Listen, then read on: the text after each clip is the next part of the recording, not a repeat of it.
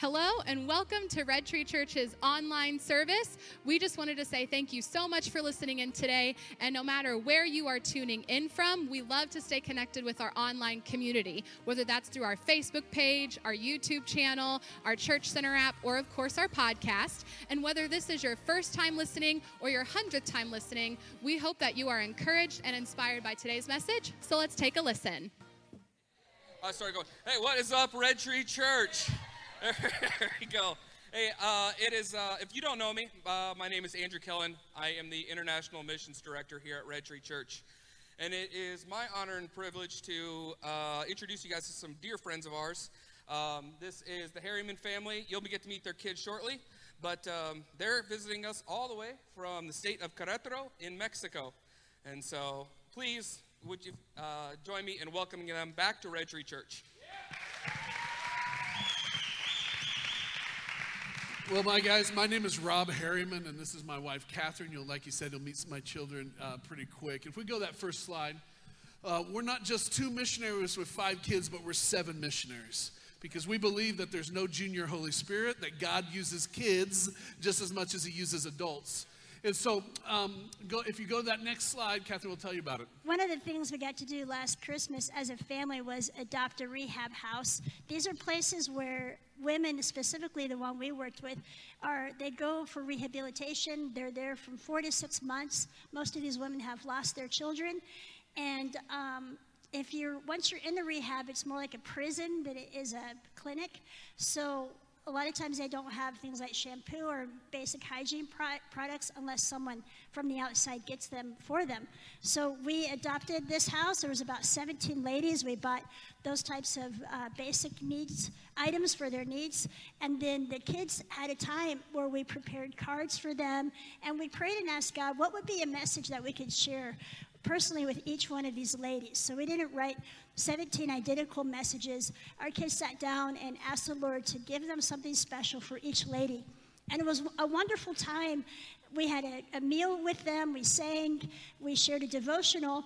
And then we let them open their gifts. But what was so amazing is when they read the cards and they read these messages that said, Jesus sees you and you're not alone and there's hope. And then there was a scripture verse.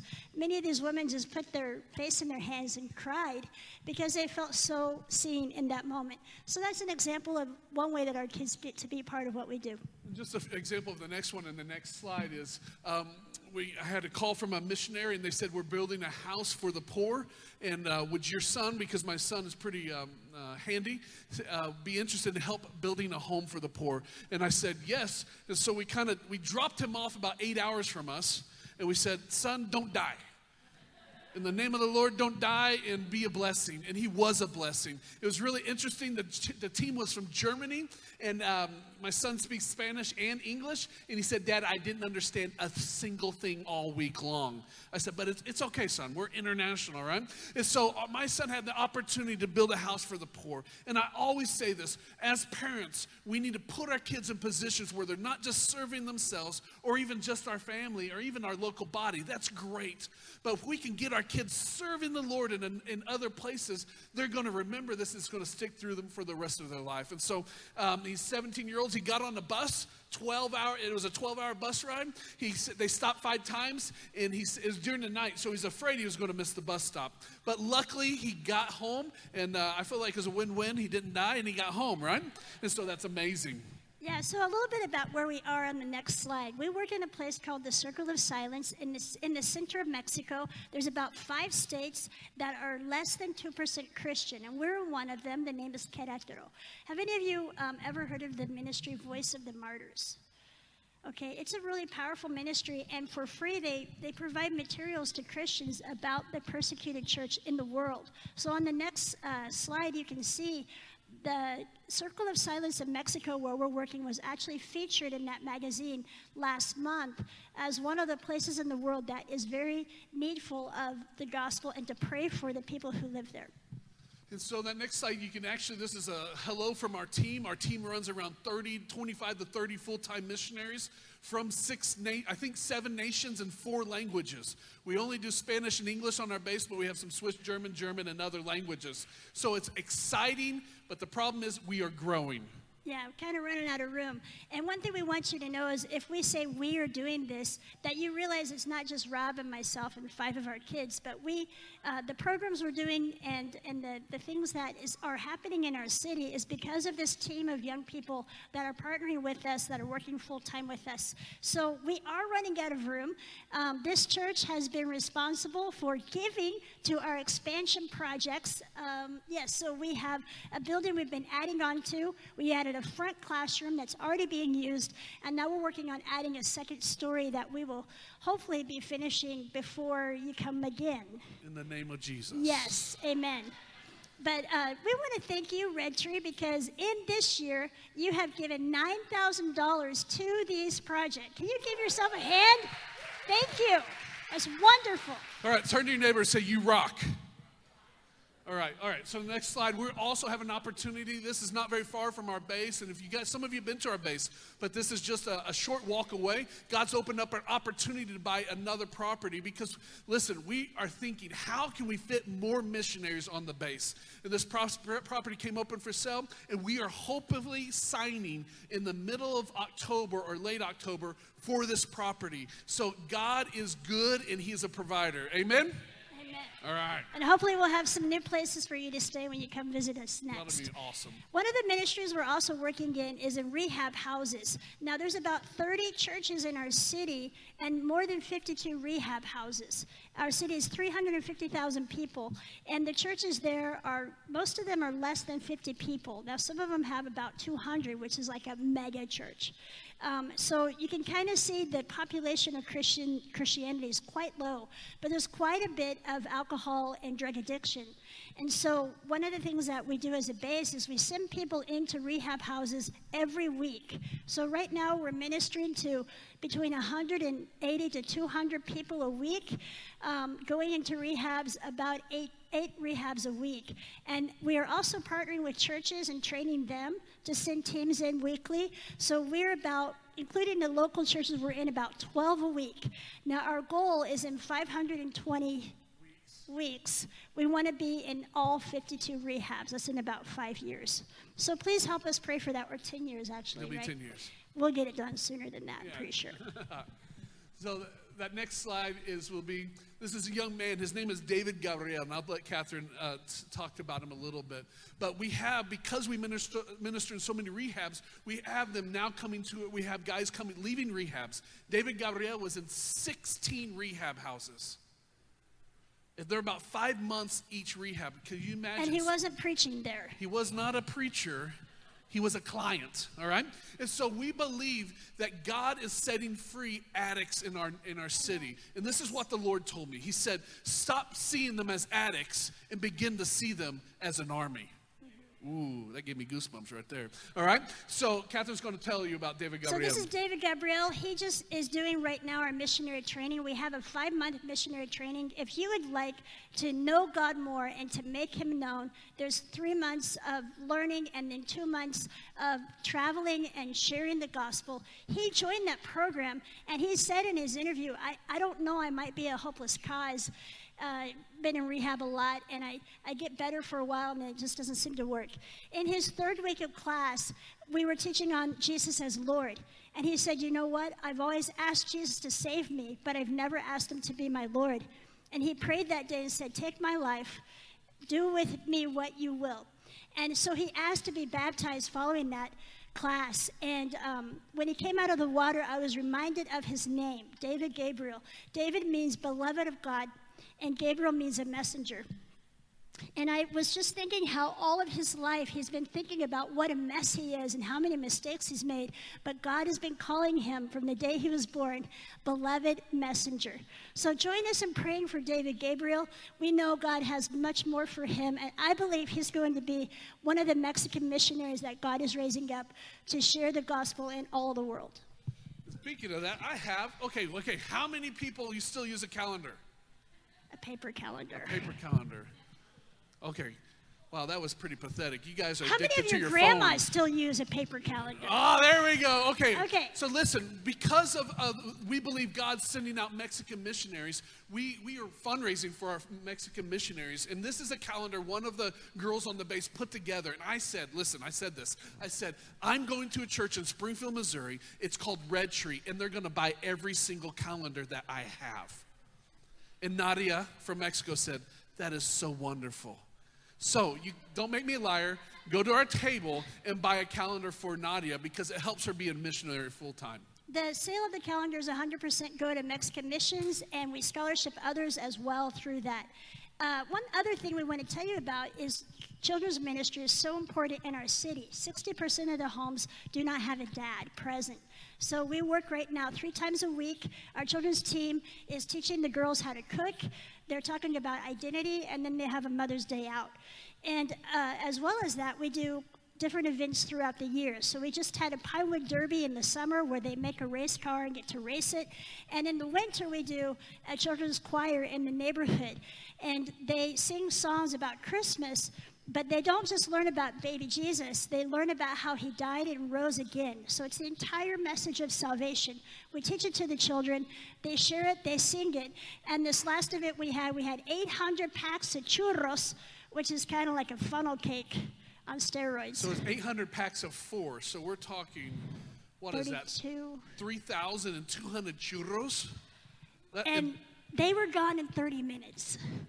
So that gives you an idea how many people came through and got to hear this gospel message. We love impacting our community, but not just us, but the children of the neighborhood are beginning to share the gospel with our neighbors. So the last slide before we move on is we really believe that worship changes the atmosphere. And when you come down, we'll talk a little bit more about where we live and the spiritual climate. But we believe that worship, when we worship, God moves. And so in this last year, we've had several regional worship sets, regional worship. We worship in a park in our capital city of our state with over 500 believers. And so God is moving in the nations. And you guys have been a part of it, and we just want to thank you. All right?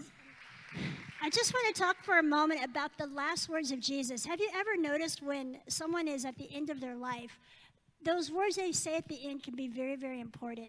And Jesus, right before he went back to heaven, he said, go into all the world, preach the gospel, and make disciples in every nation. That's called the Great Commission. And Barna did a survey just a couple of years ago and found that it's down to about 13% of Christians actually know what the Great Commission is.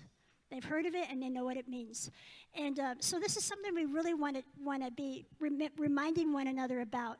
In Romans 8:19, it says, for the creation waits with eager expectation for the sons of God to be revealed. And this is one of the ways that we as sons of God are revealed in the world is when we go. And that doesn't just mean to go like we do when we go to Mexico and work, but also wherever you're at, in your job, when you're in your neighborhood, talking with your neighbor, when you're going shopping and running errands. I believe God has a go for each one of us. And so I want to talk about the word go and those 2 letters, the letter G and the letter O. And we need 2 things to be able to go. The first thing is we need to know that God is good, the goodness of God for the G. And in Luke chapter 15, one of my favorite verses in the Bible or stories is about the prodigal son. And this was a young man who was really pretty entitled. And his dad had a lot of property. He had a lot of wealth. But this young man really wasn't that interested in his dad. He kind of just wanted the money. And he said, Dad, give me my inheritance early. And he was basically saying, I wish you were dead so I could have your money. And his dad gave him the money, and he went off and he spent it.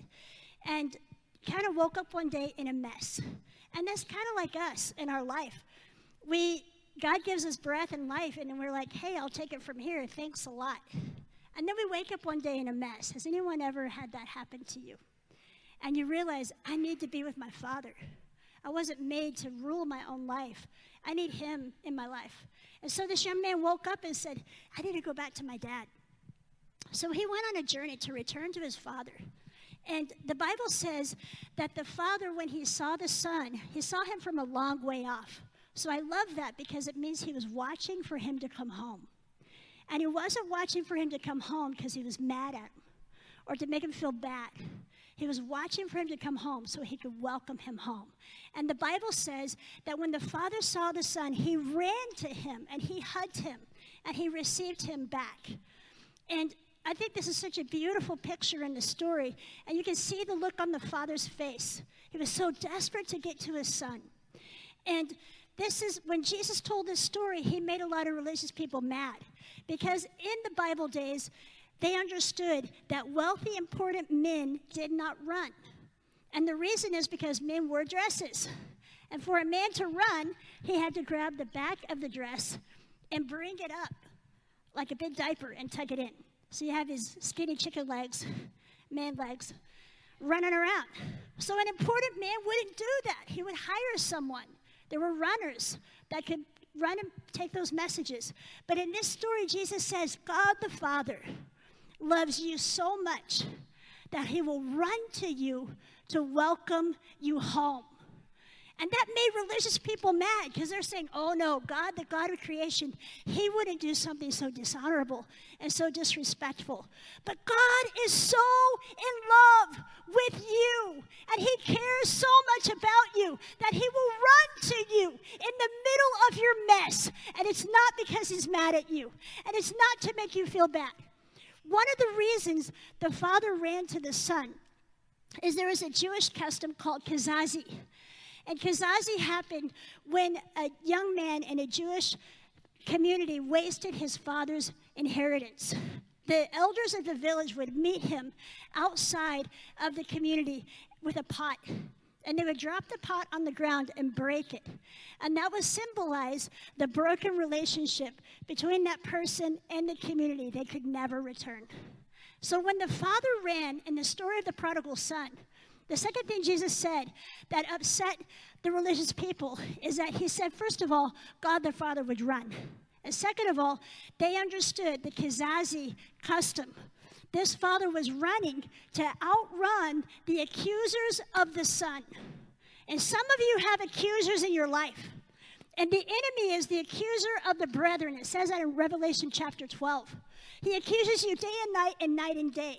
But I want you to know the Father runs to outrun your accusers. That's how good he is. Can anybody say God is good? And that's what we want to carry with us when we go into all the world. The second thing I want to talk about is obedience. And we have to be willing and able to radically obey to go into all the world and to go into the places that the Lord wants to send us. And this is a picture of my family in front of a house in Panama. We were joining the mission of YWAM, and we needed to train for 2 years in Panama to start the base in Mexico. And so the base wrote me and said, we found a house for your family. It's very Panamanian. And in my pride, I wrote back, no problem at all. I can live anywhere. We're missionaries. Well, be careful what you say, because you just might get it. So we arrived, a family of 7, to this house that is tiny. It was like, gosh, just take a section of the room. That's how big the house was. And it had a concrete floor. Some of the windows didn't even have glass. If you go to the next picture, it was just cut out. And then our kids' room, they didn't even finish painting. I think they ran out of paint. So they put a bunch of random white handprints on the wall and names of people we don't know. And that was our new house we're going to live in for 2 years in Panama. And I remember thinking, I have made a terrible mistake. Anybody ever felt that way? Obeying God. And you're like, I messed up. Because this is going to be hard. This is not going to be fun. And there was a basket on the table that said, welcome Harryman family. And Rob and I were, as parents, you learn this trick. Some of you guys in the room, pay attention. Your mom and dad will fake it when they're actually not happy. So we were faking it. We're like, hey, isn't this great? Don't you love the house? And there's this basket. I'm like, hey, there's chips and there's juice. So I'm handing out the chips in the juice box. And out of the bottom of the basket erupts 10 cockroaches. And they're like supersize because the bugs are big in Panama. One crawls up my arm. We're like throwing the basket, killing the cockroaches. And I'm like, we have made a terrible mistake. We should not be here. And I'm a stubborn person, but I remember in that moment thinking, I don't know if I can do this for 2 years. And I looked in the bedroom, and my 12-year-old son, Isaac, is sitting on the bed, and he is not happy. And this kid is the most peaceful child I know. When he was a baby, he didn't cry. He sang when he wanted to eat. In the morning, I would hear him in his room. Like, oh, isn't that sweet? Isaac wants to eat. So I thought babies sang when they were hungry until I had 4 other children. I'm like, you know what? Babies cry when they're hungry. But Isaac was so peaceful. He was just that guy. So I see him, and he's down. And I'm like, oh, man, this isn't good. So I said, Isaac, buddy, how you doing? He's like, Mom, I miss my house. I miss my grandparents. I miss my room. I miss my friends. I miss our church. I miss my school. He's like, I don't know anybody here. People don't know me. This room looks like a cell in a prison, and it really did. And he's like, I don't want to be here. And I'm thinking inside my heart, I don't want to be here either. And I remember thinking, I need a word of the Lord. And I had a moment, and I thought, Rob has the word of the Lord. So I looked at him. He's standing in the doorway. He's leaning in, listening. And I gave him that look like, you got it, babe. And he looked at me back like, no, you got it. And I'm like, you got it. He's like, no, you got it. So we're both like, nobody's got it. And so I just said, Lord, what do I say to my 12-year-old son so that he won't hate being a missionary because of all that it took away from him? And the Lord gave me these words for me, just as much as for him. And I said, Isaac, I think we have 2 choices.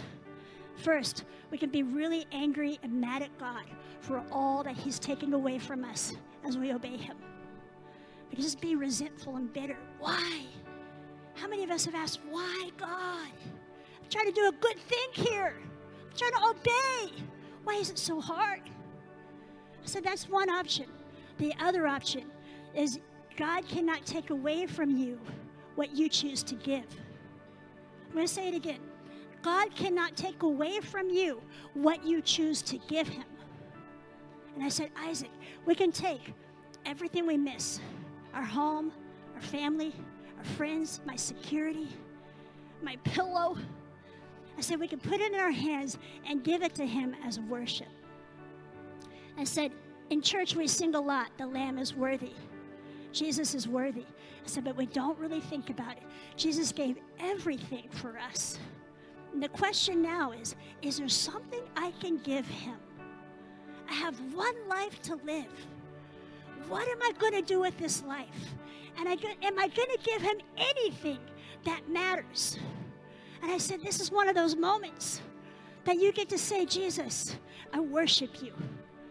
And I said, in the time of the Roman persecution, there were kids that were 10, 11, and 12 years old that said, we will not deny Jesus. So they were thrown into the Colosseum to be eaten by lions. And these children didn't run, they didn't cry or scream. They got in a circle and held hands. And they sang to Jesus until the lions came. And I told Isaac, this is a true story. I said, Isaac, one day in heaven, you're going to meet one of those kids. And they're going to say, this is what I got to do for Jesus. I sang until the lions came. I said, then that child is going to look at you and say, Isaac, tell me your story. What did you get to do for the Lamb of God? Because the Lamb is worthy. And in heaven, you're not going to regret that you didn't have more followers on Instagram or that you didn't get to watch another huge episode of whatever documentary. What you're going to regret is, what did I give the Lamb on this short life I had on this earth? What did I pour out for him as an offering? How did I obey him? Did I obey in a radical way? I remember Isaac said, Mom, I want to worship. I said, okay, let's put our hands out like this. So him and I and Rob and the other kids, we put our hands out and we put in it everything that we missed. And we worshiped God with it. And there was no music. There was no lights. It was kind of sweaty. I could hear the little cockroaches running across the floor. That was one of the most beautiful times of worship I've ever been in my life. And I just said, Jesus, you're worthy. So I just want to invite you right now. Would you close your eyes? And first of all, I believe God wants to give you a revelation of how good he is. For some of you, you need to know right now, he's running to you. He's running to you. He's outrunning your accusers. Believe it. Live it. Accept it.